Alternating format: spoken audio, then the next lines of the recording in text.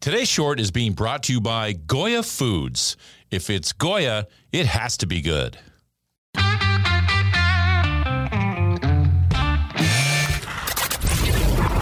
Your daily game plan for success. It's Sachs in the Morning. Steve Sachs.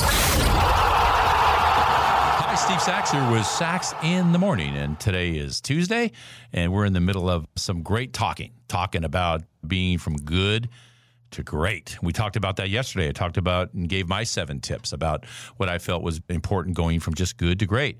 Today, we're going to talk a little bit more from the book of Lewis Howes, and somebody I'm going to have on my podcast if I have to strangle him to get him over here. But we're going to get Lewis Howes on the podcast. I really hope we do anyway, because I really admire this guy. He's a former athlete, he's an author, and he kicks a lot of behind. So I want to have him on the podcast. But in Jim Collins' book about companies taking the leap from good to great, he opens with good is the enemy of great. Think about that for a minute. Good is the enemy of great. What comes to mind when you apply that to your personal situation? Compromise or mediocrity or just settling? How many times have you heard somebody say, it's good enough? Really? I remember if I was on the baseball field, if I looked over to the pitcher, I said, hey, a nice pitch. It was good enough. Don't worry about it. It's fine. Well, you got to be kidding me. Who wants to be known as the person who was just good enough? Don't we strive to be great at what we do or how we live or what we'll be remembered by? Walter Payton, loved Walter Payton. He had a quote that went like this: when you're good at something, you tell everyone. But when you're great at something, everyone tells you. I can see now on the headstone, here lies Jim Smith. Great guy. Everything he did was just good enough. Nope. We all want to be great at something. We want to be that great person that people talk about and refer to. The point here isn't about the why or what. It's about the how. Nobody starts anything thinking that it's only going to be good enough. All right, some people do some things that are just good enough and they're not perceived as things of value. Or, okay, well, some people do some things that are just good enough, but they're not perceived as things of value or quality or integrity. Remember, Gallup recently did a poll that said that 70% of the American workforce is not emotionally engaged at work. In other words, they're working just hard enough not to get fired. How'd you like to be in that group? There's often a good version of something great if you think about it, but we don't want to be just good. We don't want our companies or products or families to be just good, do we? I mean, do you want your kid to just be average? No, you expect a lot out of your kids because you love them and you want them to be great. We want our home to be great and, of course, our family and our car to be great, even our jobs to be great. Of course, that's human nature. It's actually harder to be just good rather than striving to be great. You have to make a conscious effort not to be better. That's kind of weird when you think about it, but come on, do you really want to do that? Great takes courage. So let me give you 8 steps you can take on your way to greatness. Actually, I'll tell you what, let's do this. I love these steps, but I don't want to take the time to go over all of them with you. So now let me just whet your appetite with them, okay? I'll start with 2 today and give you the remaining 6 tomorrow. Is that fair enough? Okay. Now, these are coming from Lewis Howes' book, The School of Greatness. And here we go. So the first one is creating a vision.